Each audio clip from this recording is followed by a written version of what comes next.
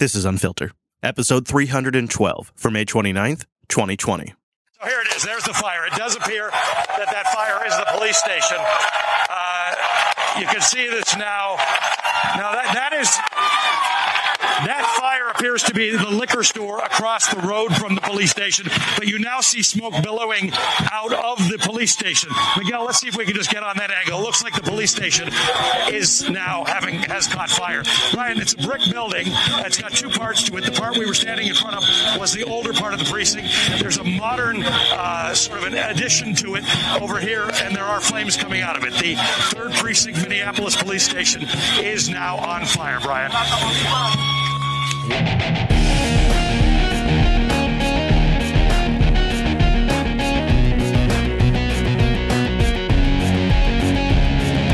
Hello, friends, and welcome into episode 312 of your Protest Pacing podcast. My name is Chris, and I'm speaking to you a lot sooner than I thought I would be. Before I even had a chance to hit the road to go to Austin, things, as my grandmother would say, have gone to hell in a handbasket. So let's get started on what's going on this special edition of Unfiltered. Major developments we are following as well. News tonight in the death of an unarmed African-American in Minneapolis after what authorities say was some sort of a confrontation with police. We have now obtained video as that arrest was taking place, and you'll see it tonight. There does not appear to be any struggle, and already millions seeing the searing video that we all saw last night here. George Floyd handcuffed on the ground, a police officer's knee on his neck, saying over and over again that he couldn't breathe. He was unresponsive when an ambulance arrived. This is video that has been played 1 million times now on the air in just the last 3 days. This is George Floyd, and he was murdered by police after being suffocated on the ground. We don't have all the details yet. It's so fresh. This morning is a little raw. It's been 3 nights now of absolute wild protests, and last night was the craziest. And now tonight, these images of the moments before the arrest. George Floyd being led from his car, but not appearing to resist in the images, as police had claimed. The incident already sparking protests and some clashes with police. 4 officers have been fired. And tonight, the mayor is now calling for the officer in that video to be charged. Again, the images are difficult, and ABC's Alex Perez in Minneapolis. Please, I can't breathe. Please, man. This is the video that has been passed around and has been played just about in every news report now, nonstop. It's hard to watch. Please, I can't breathe. Please, man. Please, somebody help me. Tonight, as the world reacts in disbelief to this horrific video of a white officer digging his knee into the neck of George Floyd until he lost consciousness and later died, the mayor of Minneapolis is calling for that officer's arrest. If you had done it, or I had done it, we would be behind bars right now. President Trump addressing it today. A very sad event. Very, very sad event. All right, so this was a couple of days ago. But the issue is, in our modern era, as often happens with these things that go down in public, video footage from different camera phones begins to emerge. New cell phone video shows officers taking George Floyd out of his vehicle. In surveillance video obtained by CBS News, a handcuffed Floyd is walked across the street toward a police car. So these different videos begin to land over the last couple of days, escalating tensions. In the distance, you can see them all fall. 3 officers have Floyd pinned on the ground, while another stands over them. You can hear Floyd pleading for air. Please let me stand. I can't breathe all the time. The officer who pressed his knee to Floyd's neck has been identified as Derek Chauvin. Hear me, man. He doesn't let up until the 46-year-old's listless body is put on a stretcher. In a new report, the fire department says medics in the ambulance checked his pulse several times, finding none. The other officers involved have been identified as Thomas Lane, J. Alexander Kung, and Tu Tao. Oof. And that main officer has quite the history. I think I saw somewhere it's up to 18 different past cases. But there's the emotional charge brought to this by the family of George Floyd as well. Tonight, the outrage in Minneapolis is mounting, even after 4 officers were fired. Was it enough for you that the officers were fired? That is not enough. That is not enough. He was a murderer. Crowds of protesters clashed with police overnight, their fury fueled by that viral video showing the final moments of George Floyd's life. Here they are playing it again. What I want you to take away from this is we are in a confluence of accelerators right now. It is more than a trifecta, but the top things that come to my mind are obviously the continuing issue of police brutality in this area, which is an ongoing problem and has been for years. That this is not the first series of protests here about police brutality or murdering. So you have that. Then you've got the fact that a lot of people are unemployed. They're angry, they got nothing to do, and they just been locked down for months. They have cabin fever. And then you have the general anger that has just been obvious in the public since Trump was elected. See, the left and the media will tell you that Trump was elected because of racists. Trump was elected because people are angry and no one trusts any of our institutions anymore. And they want to just break the system and start over. That's why Trump was elected. That's my opinion, obviously. But I think as these types of things develop, this anger by Black America, this anger by people that are unemployed, this anger by people that are sick and tired of nothing being done about police brutality. There's no tools left in the bag. All of it's coming together right on the heels of lockdown cabin fever. I mean, it is already an extremely volatile situation. So then you take these videos of the different angles that were captured by different individuals, and then you play it in every single clip and every single story, you're really going to get people pretty fired up. I mean, it's just sort of everything coming together, it creating this whirlwind of anger. Please, I can't breathe. He begged for help, repeating, "I can't breathe," at least a dozen times, while a Minneapolis officer pinned him to the ground, pushing his knee into Floyd's neck. I would like for those officers to be charged with murder. That's his sister right there. And that clip also gets played quite a bit. The mayor also had quite the emotional moment. Today, the Minneapolis mayor asked the prosecutor directly. I'm calling on him to charge the arresting officer in this case. Initially, police said Floyd had physically resisted officers after they responded to a reported forgery in progress. This new cell phone video appears to show the moment Floyd steps out of the vehicle. Almost immediately, the cops start attacking him while he's in the car. I want to back up and pause it here, though, because this is touched on so briefly. A forgery in progress. Well, I can explain to you what that was because the store owner was interviewed. I don't know why I didn't grab the audio for this. I apologize, you guys. If anyone can find the interview of the store owner talking about this, please link it at unfiltered.show/Discord in the Clips channel. I know it's out there. There's just a lot. There was so much going on that I did clip a lot, but I missed that one. But what the store owner says is he's the one that reported it. He reported the crime in progress. Floyd used a forged $20 bill, a fake $20 bill. Monopoly money.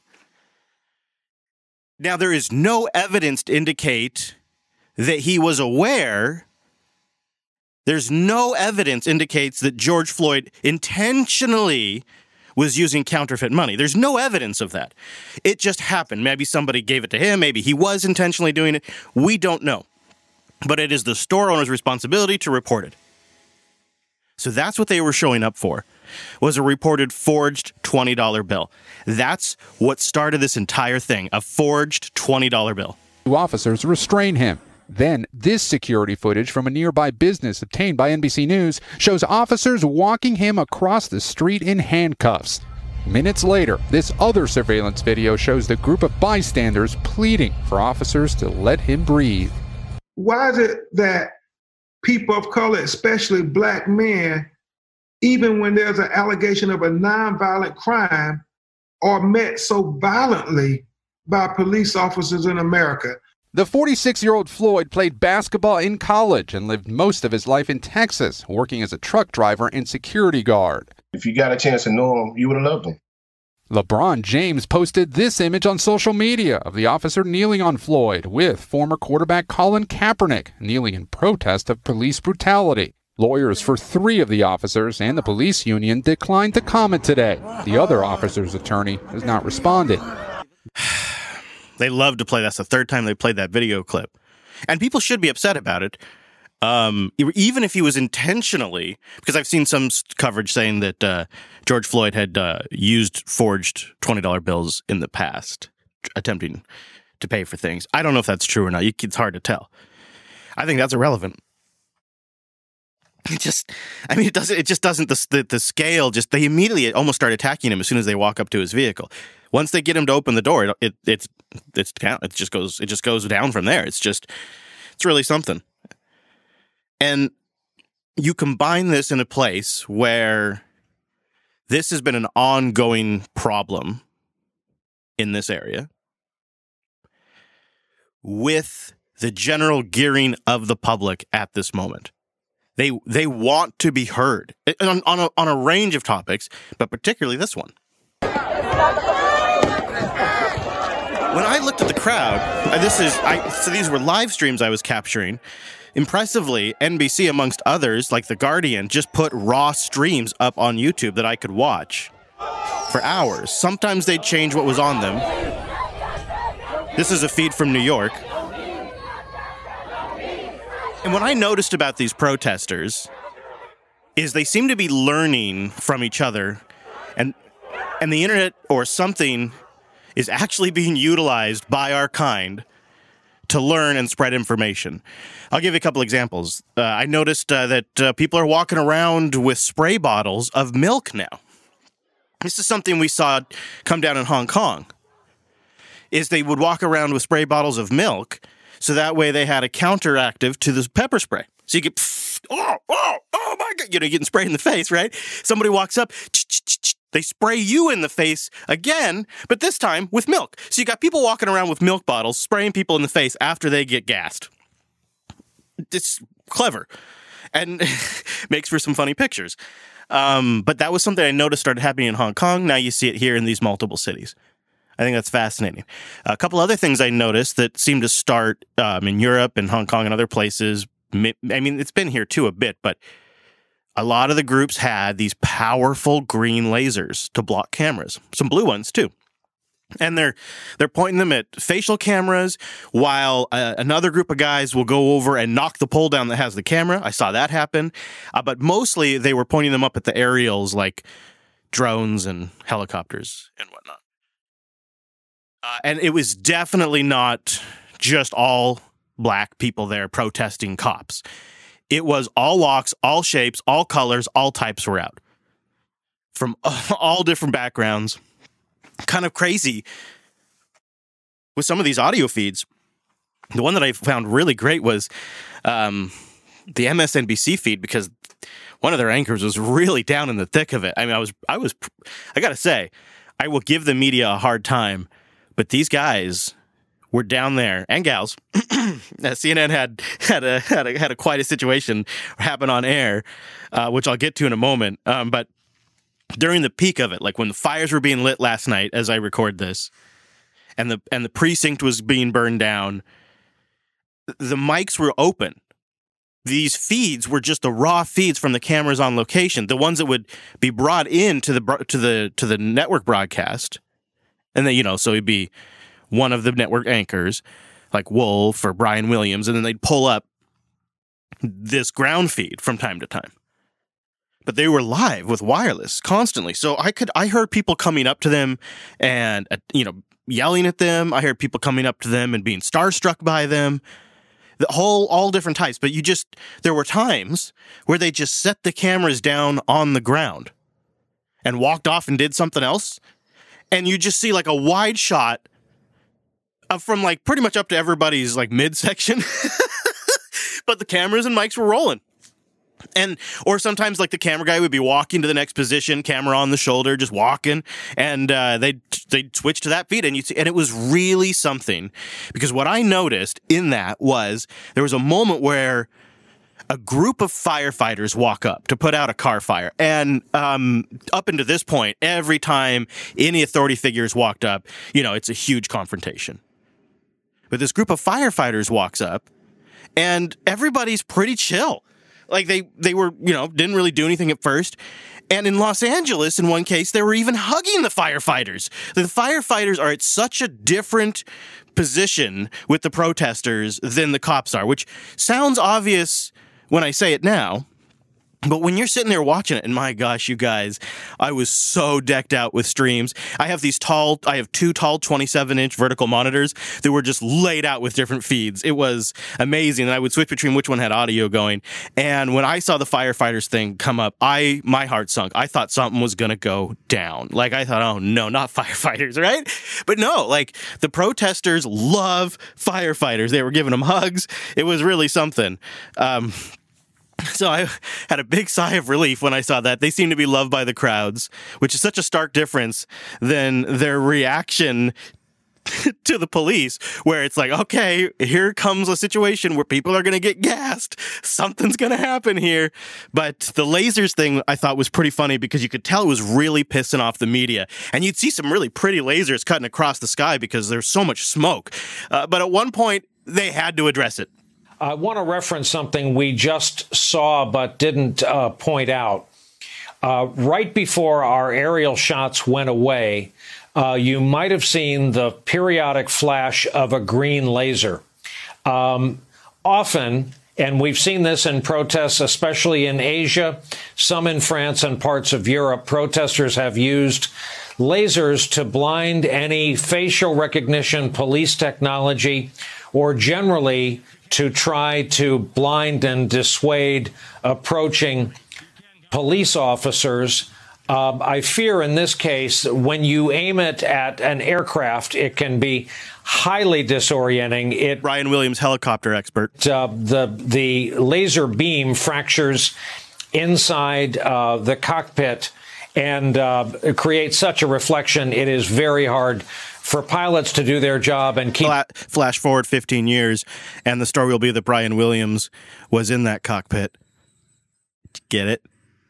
You remember, because Brian Williams lied about their orientation. So I'm just wondering aloud if that's what happened to our aerial shot, or if the MPD just said police helicopter, television helicopters should clear the airspace. Ali Velshi is out. Ali Velshi, that's it. So you can hear the crowd in the background, and I want to leave this bit in for you because this is some of the feeds that I was seeing and really these guys legitimately were in the thick of it. And you'll hear people cast this as, oh, they're filming their live movie. I actually saw that. I heard that one this morning on a clip.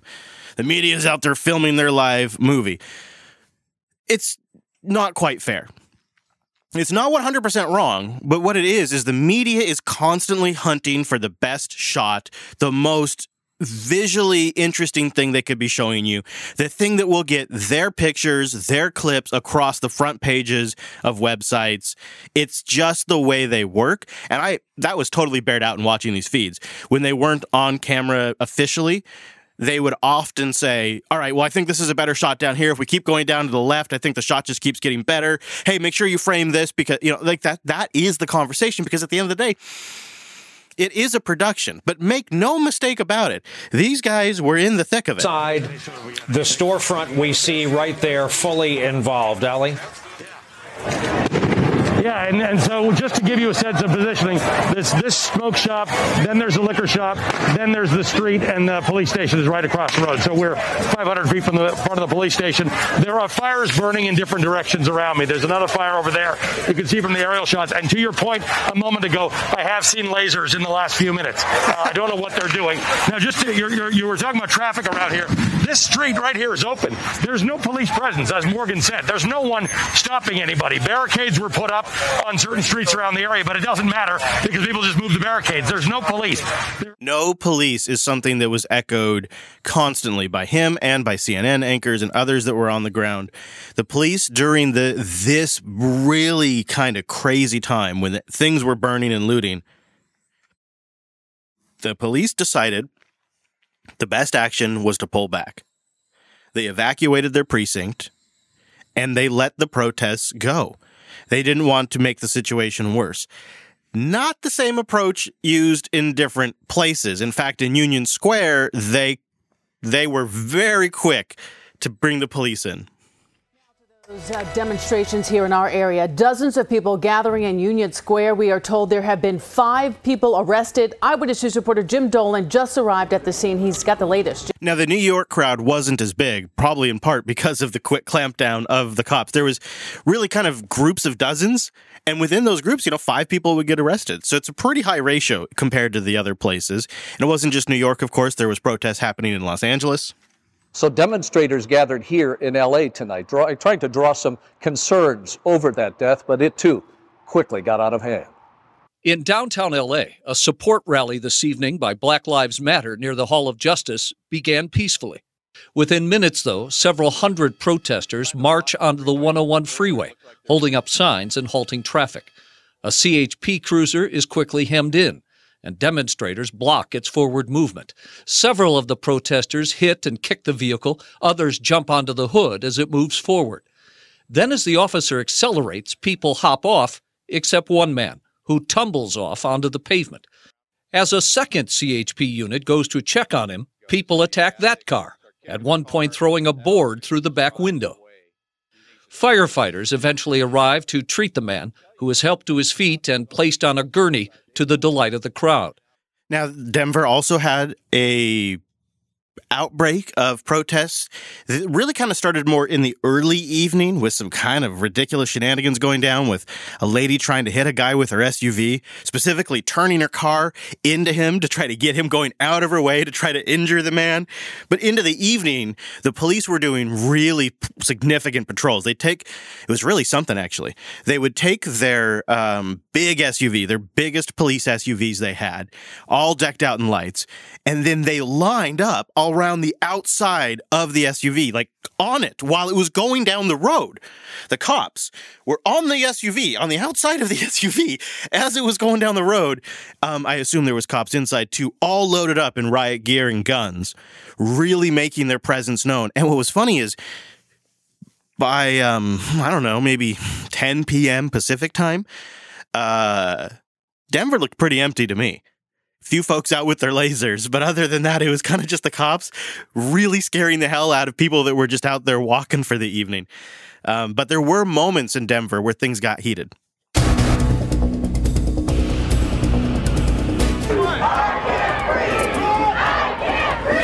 Outrage across the nation, and tonight Coloradans are joining the fight for justice. I can breathe. I can breathe. But tonight, the march through downtown Denver turns violent. Shots fired near the Capitol. Protesters stopping traffic on I-25. Parked cars vandalized. And dangerous moments as a protester is nearly run over by a car. Reaction from Denver's mayor in the last 45 minutes. I certainly understand everyone's frustration and sense of pain. And local law enforcement are sharing their own thoughts on the death of George Floyd. Boy, they're really playing it up with that music, aren't they? Just having a good old time. There was not quite the same volume, though, as there was in Minneapolis. And the iconic moment that was shared all around the world. I have colleagues that work in Australia and in London, and they saw, I think initially, some of the early pictures when they woke up were this precinct, the 3rd precinct in Minneapolis, just burning. And it was such an iconic picture because, again, the media was constantly looking for the best shot, and they got it. They got it. Look at your album art. You'll get an idea of it for this episode. It's perfectly framed. You can see the name Minneapolis, flames coming out the front of the police building, and protesters celebrating the victory standing in front of it on top of what I presume to be cop cars. Really powerful moment. And I think it was a symbolic moment for the protesters as well. This is the 3rd precinct here. There are fires burning to the left of it at the wine and liquor store on your left, but back in the back of the precinct, you are hearing people throwing things against the walls, against the glass, against anything they can. And now the fire alarm, you'll see it flashing inside of the 3rd precinct. Behind the 3rd precinct, just behind it, is a fire that is billowing and has been going for a few minutes now, really strongly. But you hear people cheering every time they get through one of the windows there with whatever it is they're throwing. It sounds like they're throwing, you can see pieces of concrete. There's someone climbing up the wall right now of the back of the 3rd precinct, kicking the window in, trying to climb up the wall. People are trying to get in the building. We're listening to people say that they're trying to get into the building. There is now a person who, excuse me, sir, there is now a person who is going and trying to get physically into the 3rd precinct there at the bottom of the precinct. Now, at the very top of the precinct on the other side, there were police officers who were inside of that. The fires are getting closer and closer and closer to the 3rd precinct. That is the wine and spirit store, the Minnehaha Wine and Spirit store here. That is on fire on the other side. But you're also seeing now smoke billowing from inside of the 3rd precinct. You see that white smoke billowing outside of that, and you also see that fire alarm going off. Now, we know that there were officers. They eventually start throwing more things onto the fire to get it to burn and burn and burn. And what she was about to say, though I cut her off, is that there's still no police presence. Something they just remarked on constantly because I think they were a little scared. They had private security, the media, but there's just sheer numbers, and there were absolutely moments where the reporters got surrounded. Everybody was combative to some degree, but not hostile. Like, they didn't shove, they didn't push, they didn't hit. It was just, hey, you know, you're not helping the situation kind of stuff. You're part of the problem kind of thing. But eventually the police did show back up, and that turned out not to be so great for the CNN. Their CNN anchors, their great saviors, ended up arresting them in a really awkward kind of way. Right now, give us a second, guys. He's surrounded we can move back by police. To where you'd like. They're all in riot gear. gear. We can move back to where you'd like here. We are live on the air at the moment. So this is the 4 of us. We are one team. The State Patrol isn't saying anything. Just put us back where you want us. We are getting out of your way, so just let us know.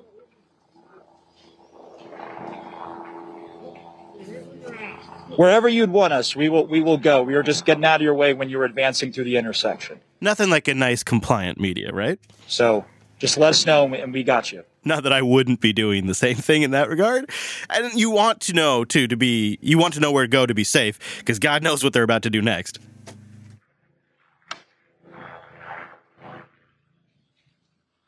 The cops don't say anything. They're just surrounded. This is a scene here playing out in Minneapolis. This is part of the advanced police presence that we saw come over the course of really minutes when the local police showed up at the fire department, or with the fire department, I should say, on that building we showed you that was burning.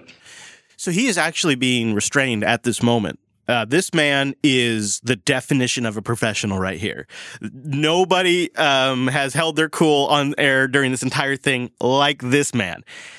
He is in the process of being restrained by police. He is surrounded by, I would say, half a dozen police in riot gear.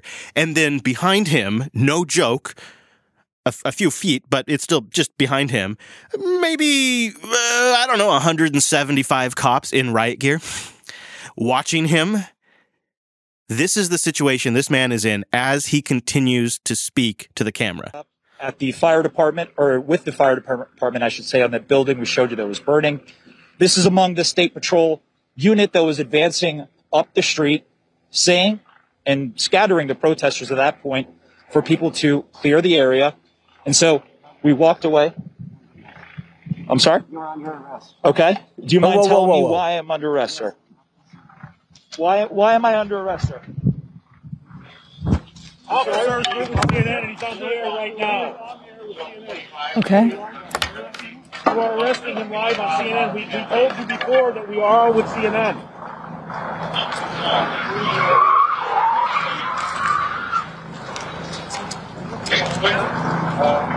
If you're just tuning in, you are watching our correspondent, Omar Jimenez, being arrested by state police in Minnesota. We're not sure why our correspondent is being arrested.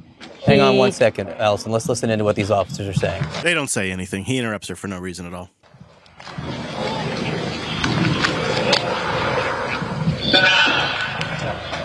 And they carry him off to the police vehicle.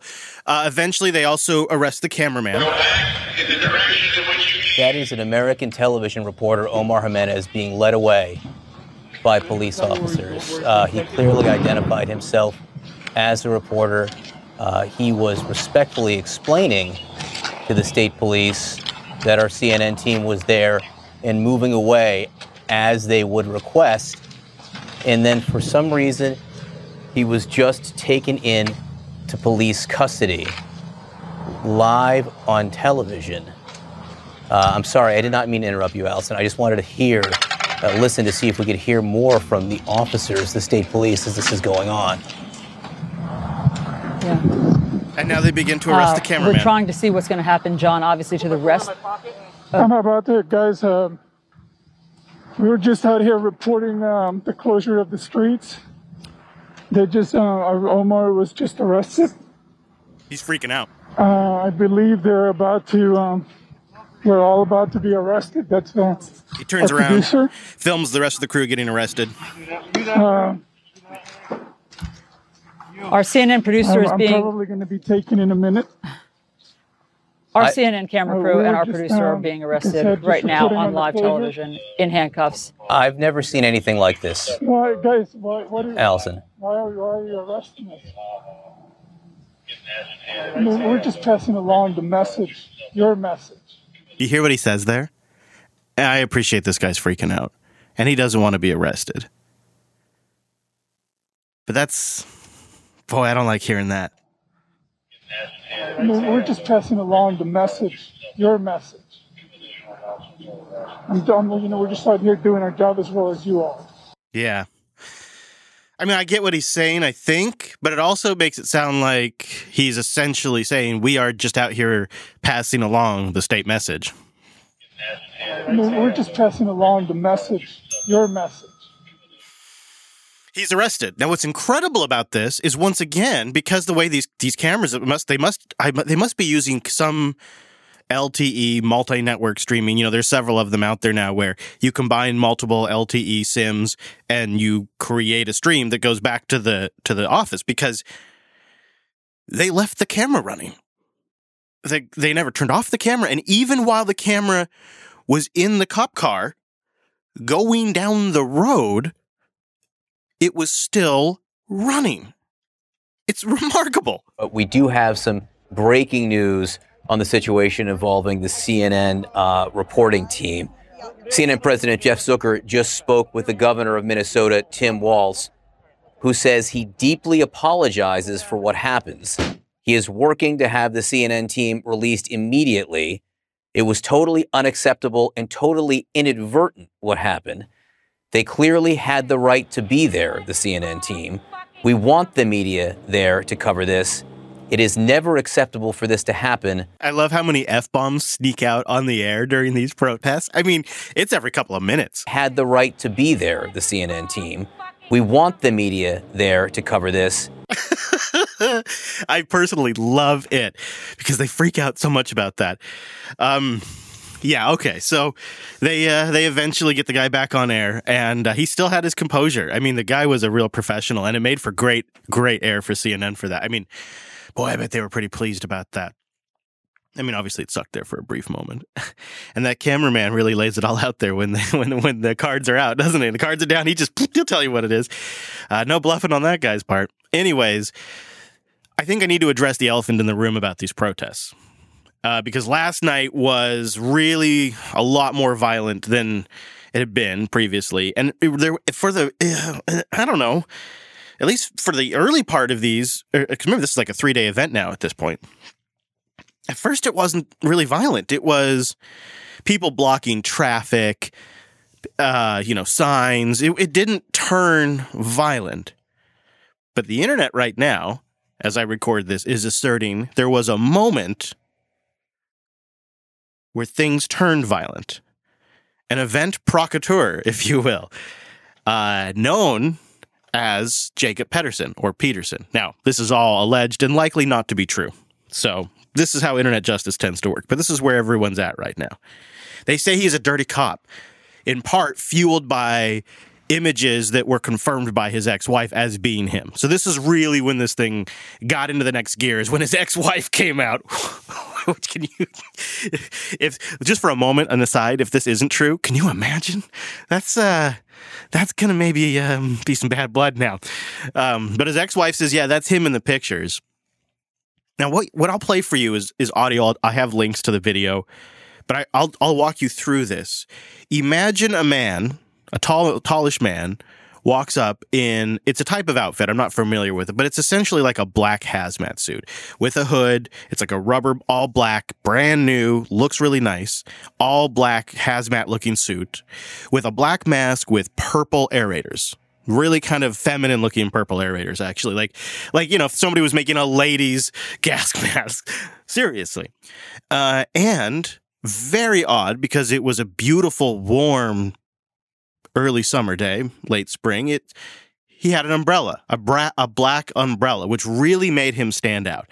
And because it's the age of smartphones, some guy who sounds like a real piece of work was filming this guy and his buddy out there with all the protests when he walks into frame. That's why I'm doing this to you guys. He walks up and very just kind of casually walks around and starts breaking the giant glass panels of a AutoZone store. I ain't got part of that shit. Our brave cameraman here begins to already nope out, being the citizen hero that he is. But thankfully, others almost immediately begin to swarm in, including, and I couldn't make this up, a black gentleman who is carrying a pizza box and smoking a blunt. He puts himself between the guy in the black outfit and the windows. He moves around and continues to try to break the glass. More people walk up, tell him, hey, you got to stop. Oh, I zoomed in. I'll zoom out a little bit. Those cops will come for you if you're pulling that crap. So then the crowd shoos him away, tells him to get out, go away, and the guy kind of turns around and begins to quickly walk, not run. And it's so weird because he's an all-black, slim figure with a black umbrella with these purple aerators, pinkish purple aerators. So really it's just this strange mental image, and he begins to just quickly walk right back the direction he came. But at this point, the crowd that is there, they're pissed. They didn't want anybody doing this. They're upset, so they begin to follow him.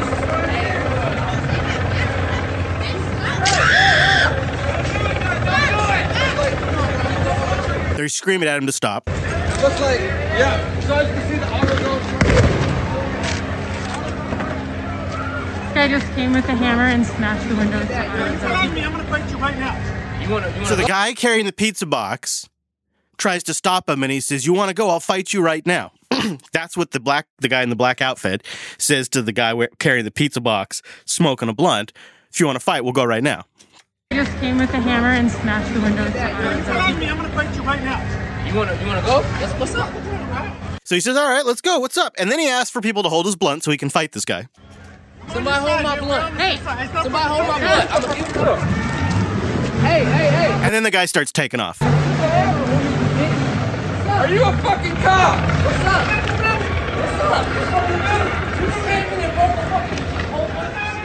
And the internet's assertion is that this is the moment that things went from people walking around smoking blunts, eating pizza, to getting violent.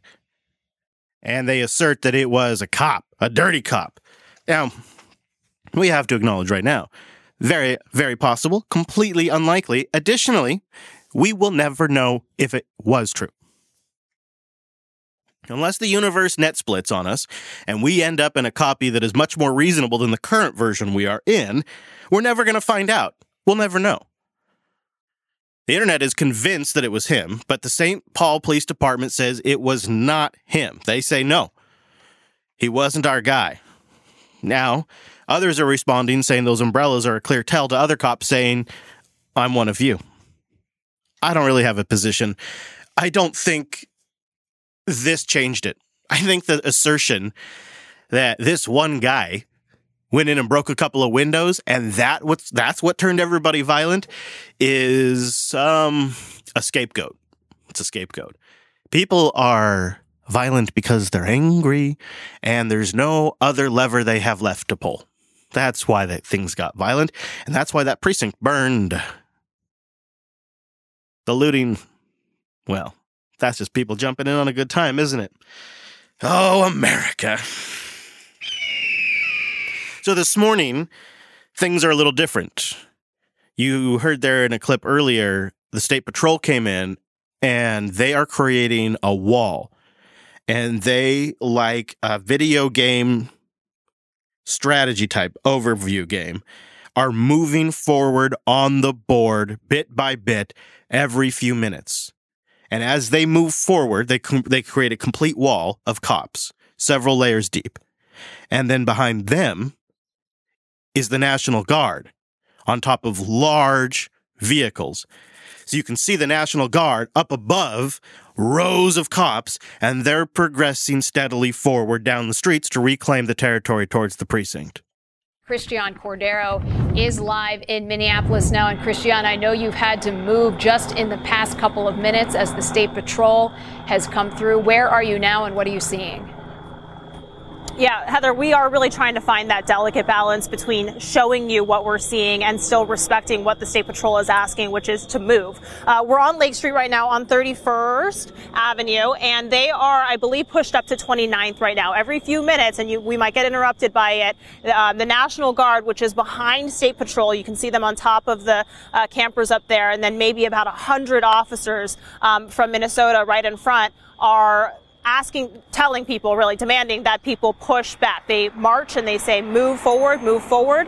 And then we hear on the loudspeaker that you are in violation for assembling in an unlawful place right now. They are trying to push people out of this area near the 3rd precinct. The 3rd precinct, for reference, is just maybe about, what would you say, about 2-3 blocks west down Lake Street where we are right now. So they're blocking that off. Just about 10 minutes or so ago, we were live. Basically, if you make an L shape, you go down straight where you're looking, and then we were behind the cops. There's the National Guard. Behind the National Guard, there's the fire department, and the fire department is hosing towards the protesters on the sidewalks, blasting the sidewalks and getting the protesters.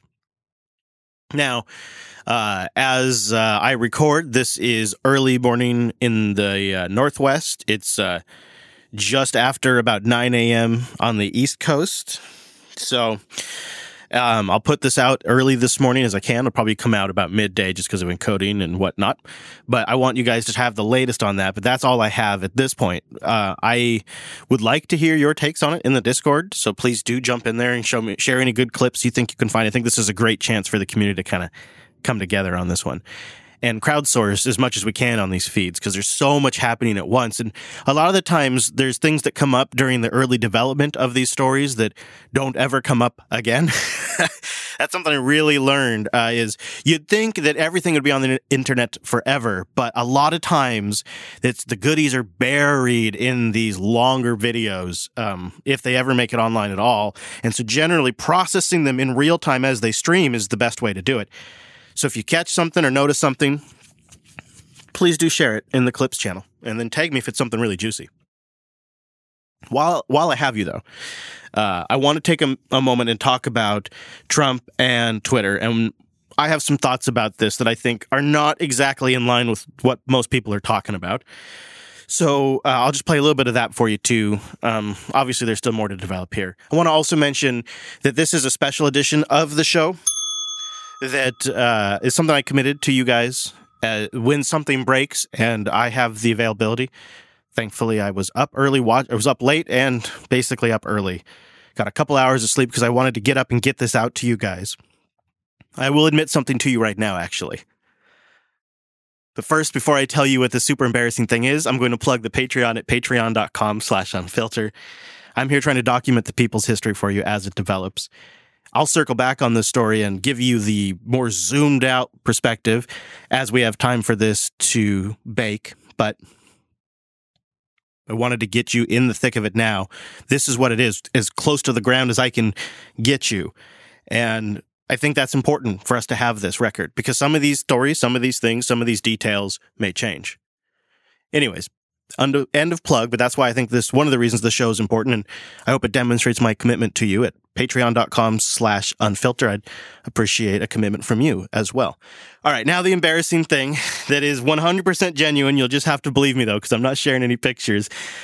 I am doing this in my robe. Never done that before. I've never done a podcast.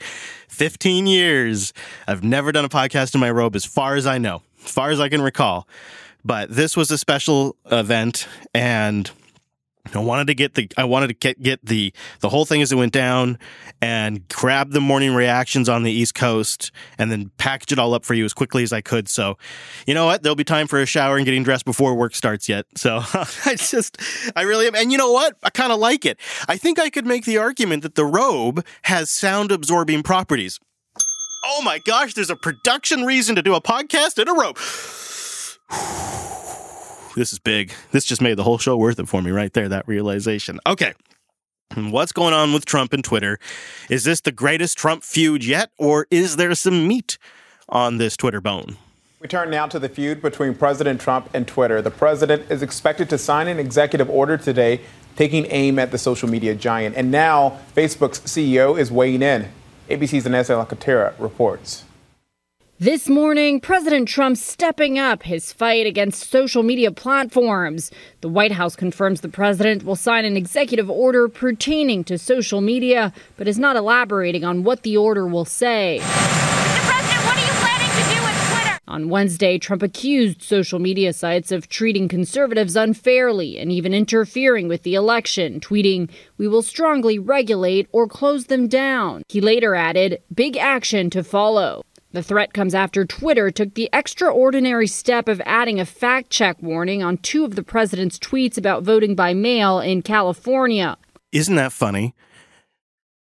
After we just had that segment about Nunes and the ballot harvesting and how Devin argued against it in 2019 and is now saying this is what we're doing in 2020, and I went into the background of why that is, and that seems to be the genuine, perhaps, concern ultimately around these. Well, I shouldn't say ultimately. That tends to be one of the more actual legitimate concerns. That's the way I'll put it. I think there's reasons strategically the Republicans don't like it as well. Got to acknowledge that. But I think if you were to give a legitimate criticism of vote by mail, it may be this ballot harvesting stuff. I don't know. Could be off on that, but seems like that was it's just what a coincidence. I had no idea this was going to erupt like this because obviously Trump doesn't run his tweets by me before he makes them. But I have a sense that this was sort of an unfriendly truce that had been called between 2 groups that have a lot of power, Twitter and the president's office. And I think Twitter has been under significant pressure for years now, since Trump was running for president, since I would say the day he announced his candidacy. They have been under intense, extreme pressure, more so than is generally, I think, been applied to companies as young and new, et cetera, to censor him, to legitimately censor him. And it really came to a head with Russiagate. And the claim that Russia's bots were dominating the social media platform and creating divisive issues that led people to vote for Trump and spread rumors about Hillary's damn emails.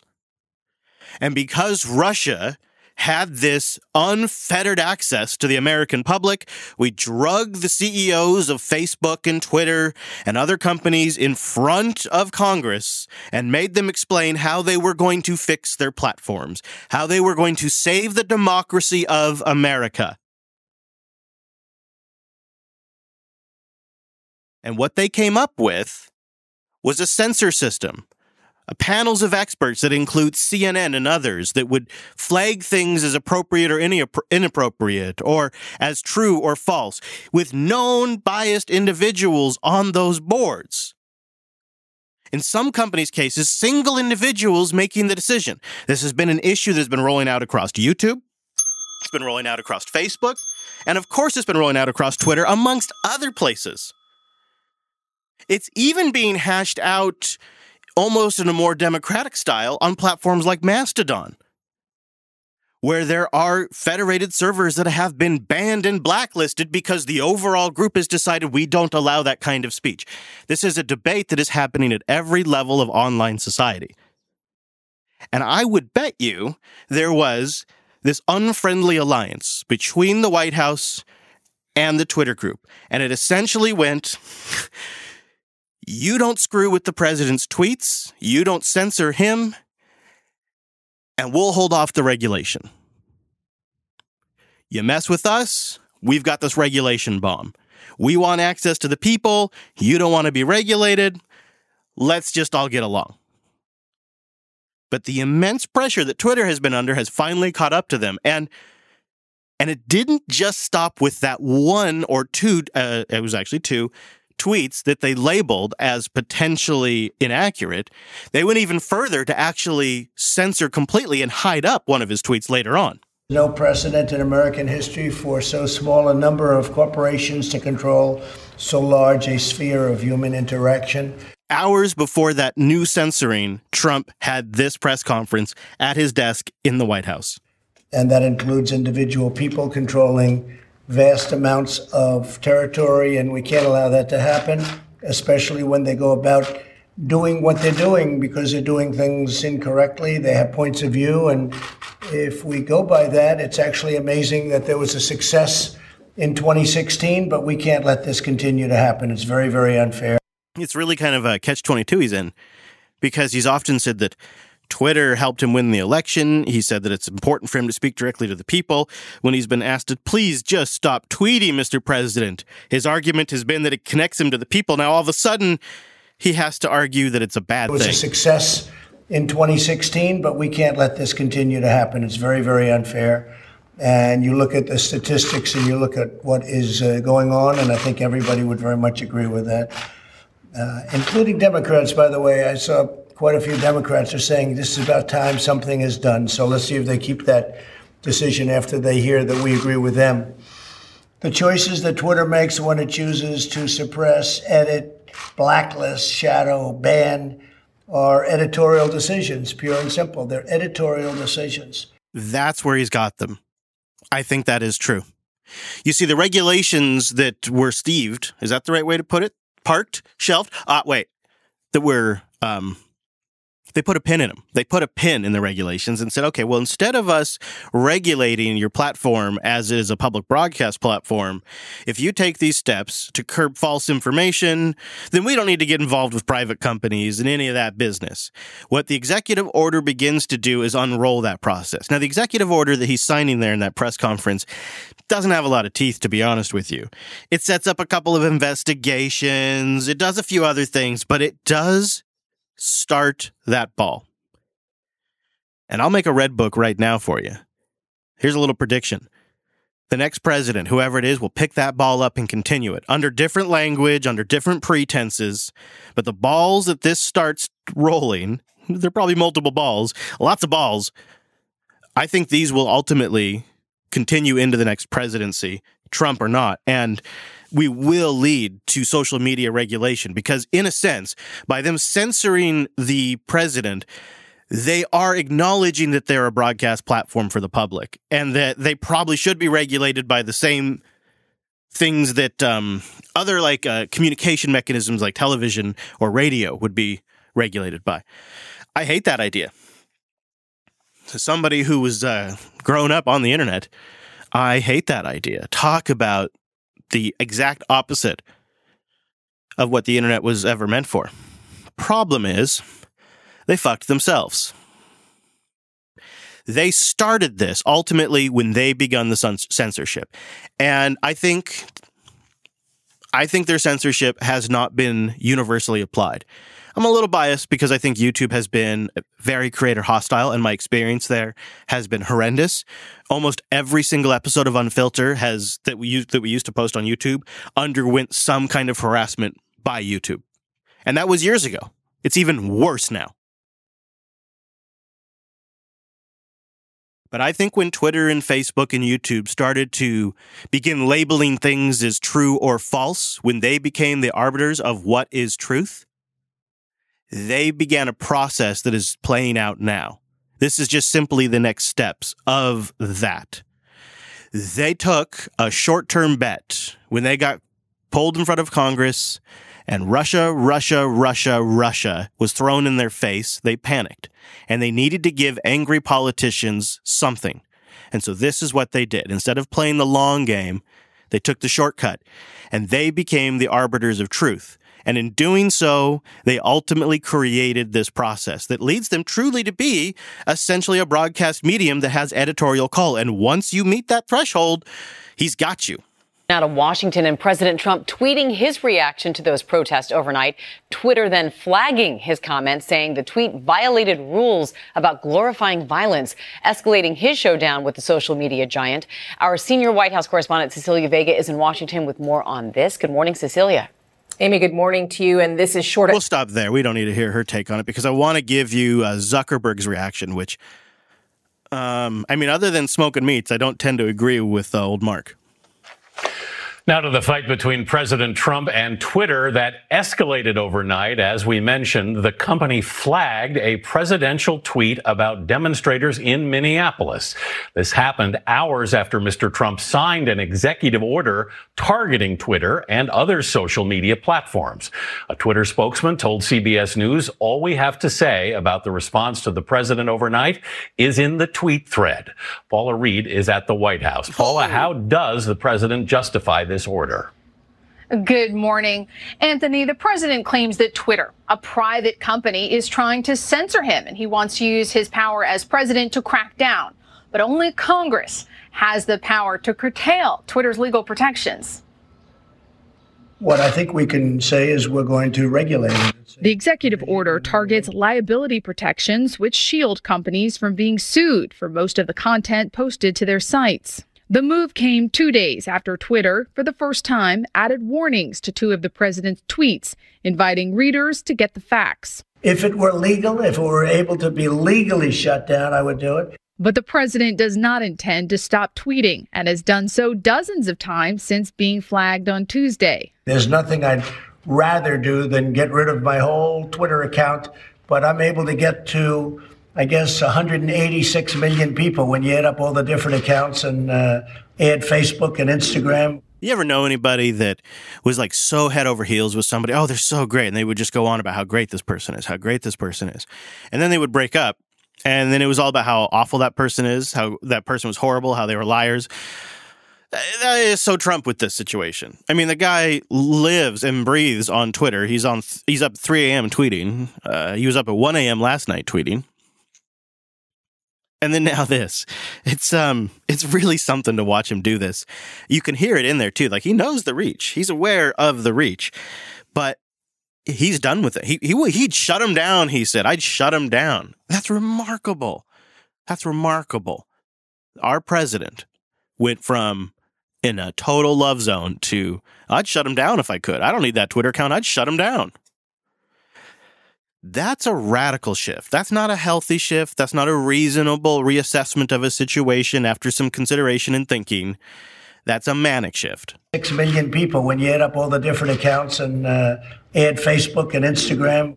But an executive order cannot change federal law. Legal experts say this move is effectively toothless. After the announcement, social media companies defended their platforms. In a statement, Facebook warned this would penalize companies that choose to allow controversial speech and encourage platforms to censor anything that might offend anyone. Exactly. And Twitter called it a reactionary and politicized approach to a landmark law that would threaten the future of online speech and internet freedoms. House Speaker Nancy Pelosi said the order is just meant to divert attention from the devastation brought by COVID-19. I see it as a distraction from what is the challenge at hand. Can you believe this? This is the first time in this entire episode that COVID-19 came up. That's truly one of the more remarkable things about this moment. For several days, the media has shifted. The national conversation isn't about the coronavirus right now. That's a remarkable landmark for the coronavirus itself, because genuinely, the media has talked about nothing else since the lockdowns began. Since they became reality, it's been COVID-19 all the time. COVID-19 24/7. They changed gears from the coronavirus. Now, will it stay? Will it stick? Will they just go back to it? I'm not sure. Probably. My bet would be yes. There's still death counts to talk about, so they'll talk about it. There's still people dying, so it's still a real story, so they'll go back to it. But this is a landmark in that broader story as well. When the media shifts gears like this. It's a big story, though. I guess that's sometimes what it takes. All right, well, that's it for me. I've got to go get cleaned up. I guess I got to put some clothes on, jump in the shower, get to work. But thank you for tuning in. I hope this episode was informational. Tried to get it out to you as soon as I could. I appreciate your support at patreon.com/unfilter. That Discord again, unfilter.show/Discord. We also have the /subscribe, so you can just get these episodes when I have something to publish, it just goes in the feed. So the best way to get those is don't watch the website, go subscribe. Unfilter.show/subscribe. Or you can get it directly. It's just unfilter.show/RSS. Put that into anything. It's just unfilter.show/RSS. How simple is that? Anyways, I would say thanks for joining me next week, but who knows? I'm going to be on the road to Austin, but I'll be back here soon. Thanks for joining me.